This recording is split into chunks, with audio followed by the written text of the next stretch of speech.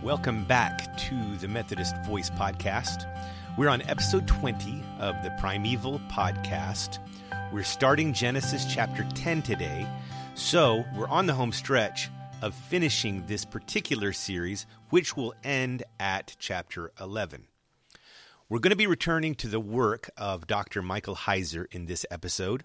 I'll be attempting to condense his divine counsel worldview into an abbreviated presentation. If you wanted a more protracted presentation, you could just go to YouTube and do a search for Heiser, Heiser, Divine Counsel. You can find plenty of content directly from him on that subject there. I will place a link to a very good documentary put out by Logos Bible Software over his work, The Unseen Realm, so that's worth a watch. But one of our goals of this series is to show you how the content in Genesis 1 through 11 is the foundation for understanding the entire Bible. Genesis 10 and 11 in particular, we hope to demonstrate, starts a thread that runs all the way through to the New Testament, through the New Testament. Now, for starters, Genesis 10 and 11 are somewhat out of order. Genesis 10 is titled in most Bibles, the Table of Nations, but it could perhaps be more appropriately titled the Division of the Nations, or the Disinheritance of the Nations. This division of the nations prepares us for the details of the event which are going to be given in Genesis 11. So Genesis 10 is giving us the outcome of Genesis 11. We have evidence of that in Genesis 10, verse 5. It says, "From these the coastland peoples spread in their lands, each with his own language, by their clans in their nations." Now, on the other hand, we're told later in Genesis 11, verse 1, "Now the whole earth had one language and the same words." Since those two things cannot be congruent, obviously, what is being described in Genesis 10 is the consequence or the outcome of what we read about in Genesis 11. In Genesis 11, it says in verse 9, "Therefore its name was called Babel, because there the Lord confused the language of all the earth, and from there the Lord dispersed them over the face of all of the earth." And so that is what is being described with more detail in Genesis chapter 10. The information we're given in Genesis 10 and 11 isn't provided in some kind of neat timeline of history, just like the rest of primeval history in Genesis 1 through 11. It isn't history at all in the way that you and I would think of history. It's giving us a very abbreviated synopsis of an unknowably broad or large slice of history. Again, kind of like mythology functions to do. In Genesis 10 are listed a total of 70 nations that are derived from the descendants of Noah's three sons, Shem, Ham, and Japheth.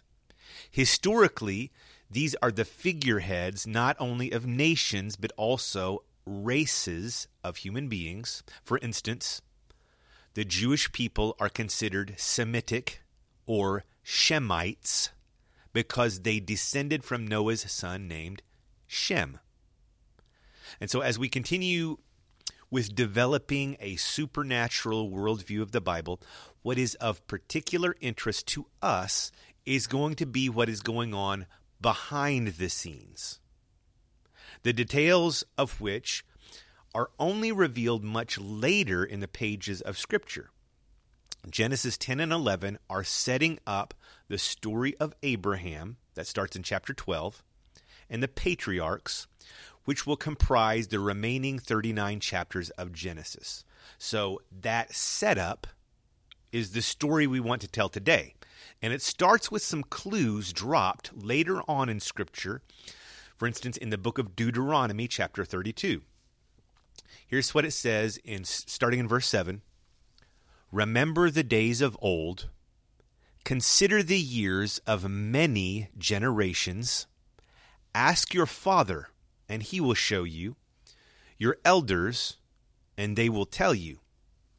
When the Most High gave to the nations their inheritance, when he divided mankind, he fixed the borders of the peoples according to the number of the sons of God. But the Lord's portion is his people, Jacob, his allotted heritage. The picture we are given here is that God not only divided the nations, but he disinherited the nations and gave rulership of them over to appointed divine beings, the sons of God. In dividing the nations, he fixed their borders according to the number of the sons of God. Now, if you're unfamiliar with the phrase sons of God, I would refer you back to a previous episode where we covered that topic in more detail. That's Primeval, Genesis 6, 1 through 8, the sons of God and the men of renown. That's episode 18. Putting this together with Genesis 10, that makes 70 nations placed under the rulership of 70 divine beings. When we piece more verses of Scripture together, apparently these beings began to rebel against God and to receive worship from the nations over which they're put in charge. Here's what it says in Deuteronomy chapter 4, verse 19. And beware, lest you raise your eyes to heaven, and when you see the sun and the moon and the stars, all the host of heaven, that refers to divine beings, you will be drawn away and bow down to them and serve them, things that the Lord your God has allotted to all the peoples under the whole heaven. But the Lord your God has taken you and brought you out of the iron furnace, out of Egypt, to be a people of his own inheritance, as you are to this day. So that passage of Scripture is just a repetition of the things that we've already read. And so those beings who began to receive worship were subsequently placed under the judgment of God for being derelict in their duty of ruling justly. That's the story told in Psalm 82. Here's what Psalm 82 says. God has taken his place in the divine council. In the midst of the gods, little g gods, he holds judgment. How long will you judge unjustly and show partiality to the wicked? Give justice to the weak and the fatherless. Maintain the right of the afflicted and the destitute. Rescue the weak and the needy. Deliver them from the hand of the wicked. They have neither knowledge nor understanding. They walk about in darkness. All the foundations of the earth are shaken. I said, you are gods, sons of the Most High, all of you. Nevertheless, like men you shall die, and fall like any prince. Arise, O God, judge the earth, for you shall inherit all of the nations. So this scenario, this paradigm that we're painting from Genesis chapters 10 and 11 would make the third incursion of rebellious, created, divine beings in the story of Genesis. The first one being the serpent in the Garden of Eden. The second being the sons of God in Genesis 6, which we learn about in 2 Peter chapters 2, 4, Jude chapter 1, verse 6. Those beings were imprisoned in a place called Tartarus. Those beings may be described as being unleashed once again on humanity in Revelation chapters 8 and 9. And the scenario presented in Genesis 10 and 11 would describe the third and final reported rebellion in Scripture. We know these beings who are put in charge of the nations are actively opposing God throughout the story of Scripture. Due to verses like Daniel chapter 10, verse 12, it says, "Then he said to me, Fear not, Daniel, for from the first day that you set your heart to understand and humbled yourself before your God, your words have been heard, and I have come because of your words." Now, this is an angel presenting himself to Daniel in this passage. And here's what he continues to say in verse 13. "The prince of the kingdom of Persia withstood me 21 days. But Michael, one of the chief princes, one of the archangels, came to help me, for I was left there with the kings," or the rulers of Persia. Now, this paradigm explains why in polytheistic cultures, you aren't bound to worship the God of your ancestors. You are to worship the God of the ground you currently occupy, since that particular God is in charge of that territory. The God of that territory is the one who will determine whether your stay there is friendly or hostile. Now, again, this is according to pagan religions and ancient Near Eastern thought. The God of your native homeland doesn't have any jurisdiction on foreign soil. So this was common thinking and practice in polytheistic cultures, and it's reflected in many of the stories of the Bible. So understanding this supernatural worldview not only helps us to make sense of the rest of the Old Testament, but the New Testament as well. And so let's develop that thought. As God disinherits the nations because they're in rebellion against him, he doesn't totally disassociate from them. After the Tower of Babel story, God immediately pivots and begins a reclamation project of all the nations through the call of Abraham and the formation of the nation of Israel. In the call of Abraham, it says in Genesis 12:3, "All the peoples on earth will be blessed through you." So God's vision from the very beginning isn't just for the nation of Israel, it's for the nations. Continuing on in Deuteronomy 32:9, it refers to Israel metaphorically as Jacob, God's allotted heritage. While he's disinheriting all of the other nations, he is laying claim on the nation of Israel as his own unique people.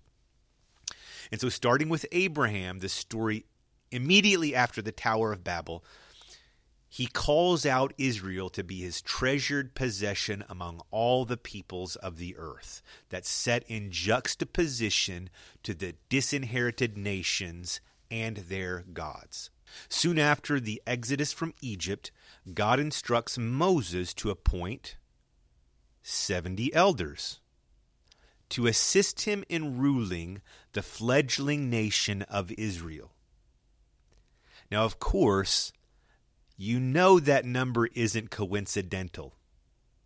God is sending a signal to the rebellious leaders of the nations. I'm training your replacements.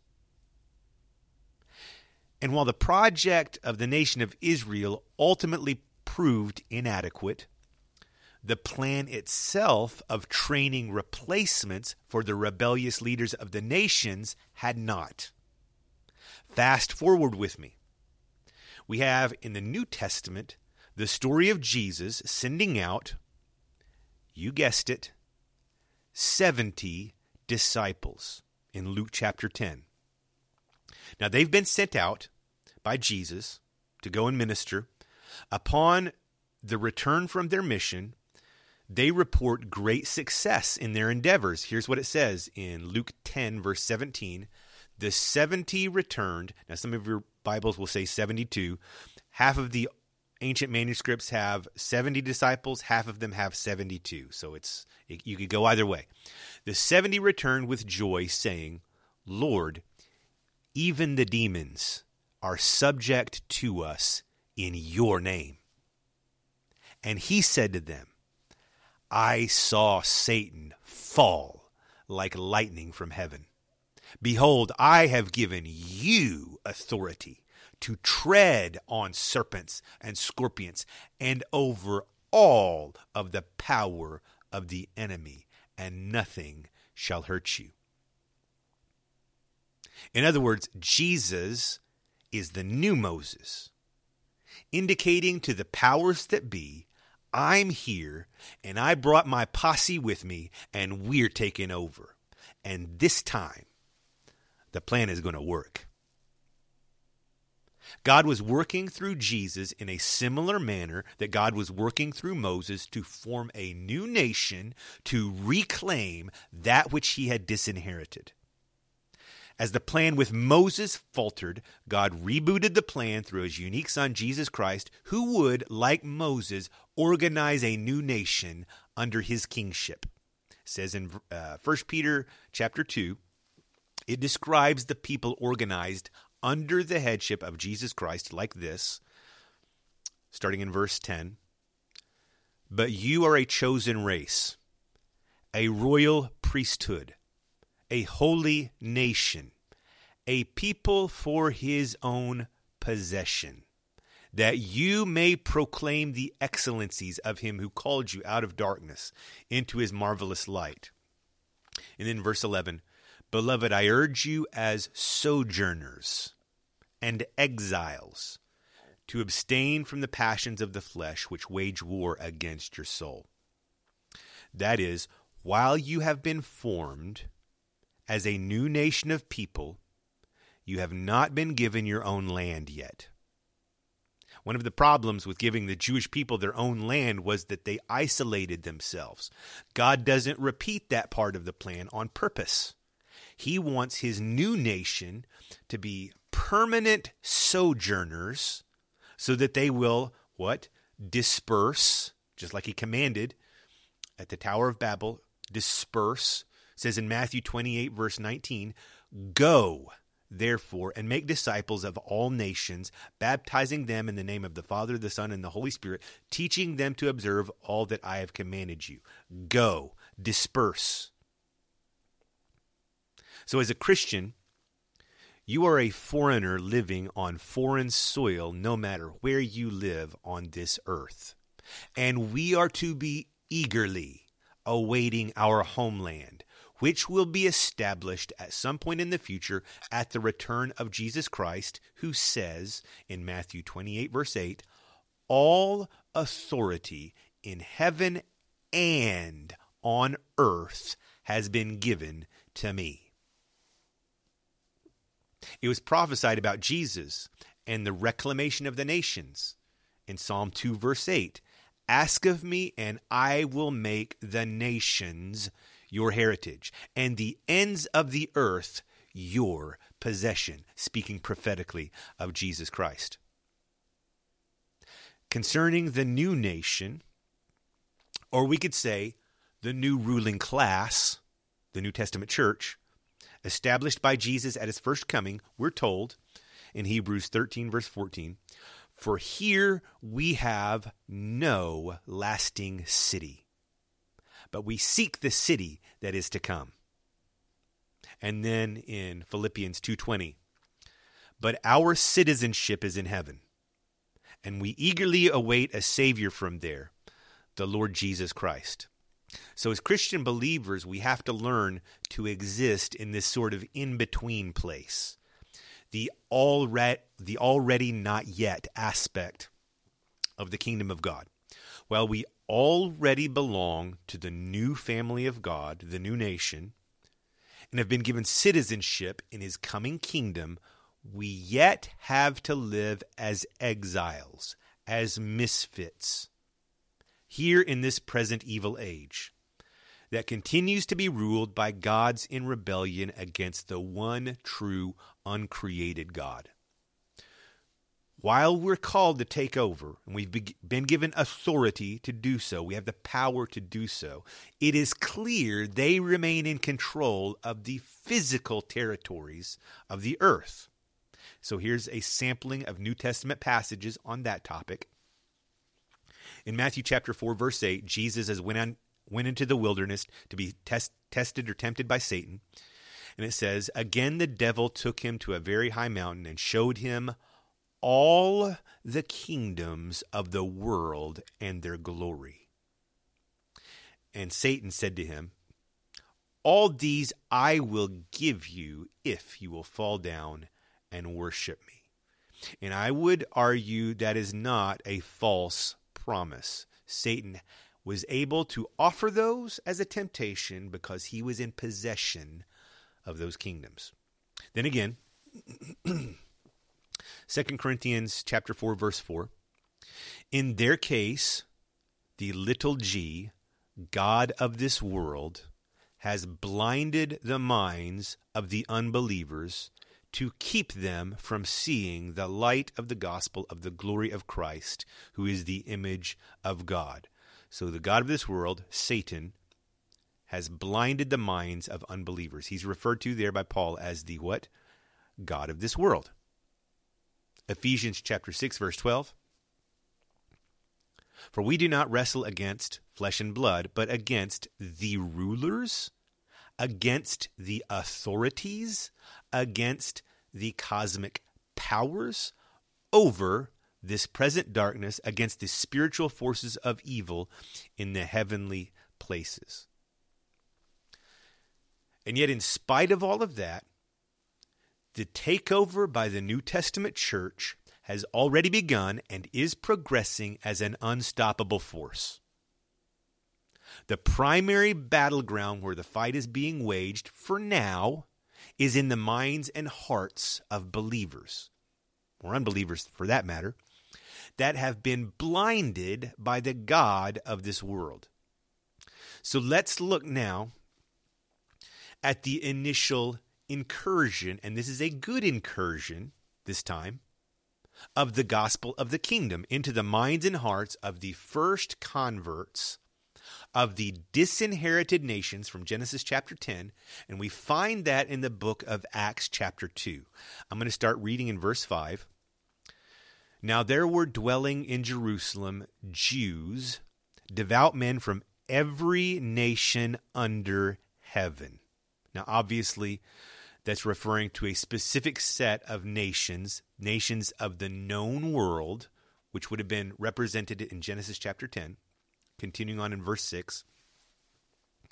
And at this sound, the multitude came together, and they were bewildered, because each one was hearing them speak in his own language. Now, you get that? That's a reversal of the confusion of languages in Genesis chapter 11. Let's keep reading in verse 7. And they were amazed and astonished, saying, Are not all these who are speaking Galileans? And how is it that we hear each one in his own native language? Parthians and Medes, Elamites and residents of Mesopotamia, Judea, Cappadocia, Pontus and Asia, Phrygia and Pamphylia, Egypt and the parts of Libya belonging to Cyrene, and visitors from Rome, both Jews and proselytes, Cretans and Arabians. We hear them telling in our own tongues the mighty works of God.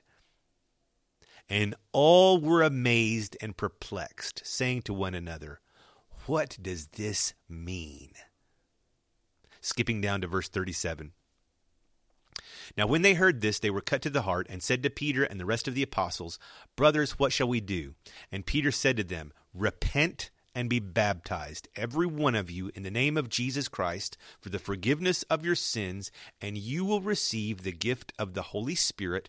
For the promise is for you and for your children and for all who are far off, and everyone whom the Lord our God calls to himself. And with many other words he bore witness and continued to exhort them, saying, Save yourselves from this crooked generation. So those who received this word were baptized, and they were added to that day about 3,000 souls. If you were to compare this great event from Acts 2 with the countries that were disinherited in Genesis 10, it would be an exact match. In other words, while God may have disinherited those nations, he never intended to abandon them. And in this event, he's empowering his newly Holy Spirit baptized ambassadors to return to those nations from which they came and to begin the reclamation project by preaching the message of Jesus Christ and the kingdom of God to everyone who would listen. The next verse in Acts chapter 2 tells us that these disciples immediately go into strict training to grow in the effectiveness and skill at partnering with God in this project. It says in verse 42, they devoted themselves to the apostles' teaching, to fellowship, to the breaking of bread, and to prayer. And so for the remainder of Acts, which will eventually focus on the Apostle Paul's missionary journeys, it tells the story of the mission of the church and the spiritual warfare that ensues to make disciples in all of these nations. Now I'm going to turn and I'm going to cite from Michael Heiser here, from his book, The Unseen Realm.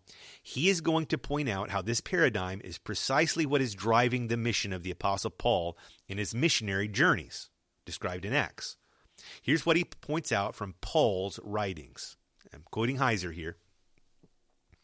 The New Testament and early church tradition suggests that Paul was released from his bondage and went further west before taking into custody by the Romans for a second and final time. In fact, Paul told people that he fully expected to go to Spain after the Roman imprisonment mentioned in Acts. In his letter to the Romans, Paul told them twice that he intended to go to Spain. We're going to cite now from Romans 15, starting in verse 22. For this reason also I was hindered many times from coming to you, and now no longer having a place in these regions, but having a desire for many years to come to you, whenever I traveled to Spain. For I hope while I am passing through to see you and to be sent on my way by you, whenever I have first enjoyed your company for a while. But now I am traveling to Jerusalem serving the saints. For Macedonia and Achaia were pleased to make some contribution for the poor among the saints in Jerusalem. For they were pleased to do so and were obligated to them. For if the Gentiles shared in their spiritual things, they also ought to serve them in material things. Continuing on with Heiser. Why is Spain of any concern to us? And why did Paul want so badly to go there? In Paul's day, Spain was where Tarshish was. Tarshish was a Phoenician colony in what was later Spain. The point is profound. Paul was convinced that his life's mission as an apostle to the Gentiles, the disinherited nations, would only be finished when he got to Spain. As incredible as it sounds, Paul was conscious that his mission for Jesus actually involved spreading the gospel to the westernmost part of the known world, Tarshish, so that the disinheritance at Babel would be reversed. So, fellow believers in Jesus Christ, as we close this episode, let's take ownership of our identity and our mission together in a new and fresh way. We are on a mission to wage spiritual and information war on the God of this world to win the minds and hearts of all people of planet Earth over to the message of Jesus Christ.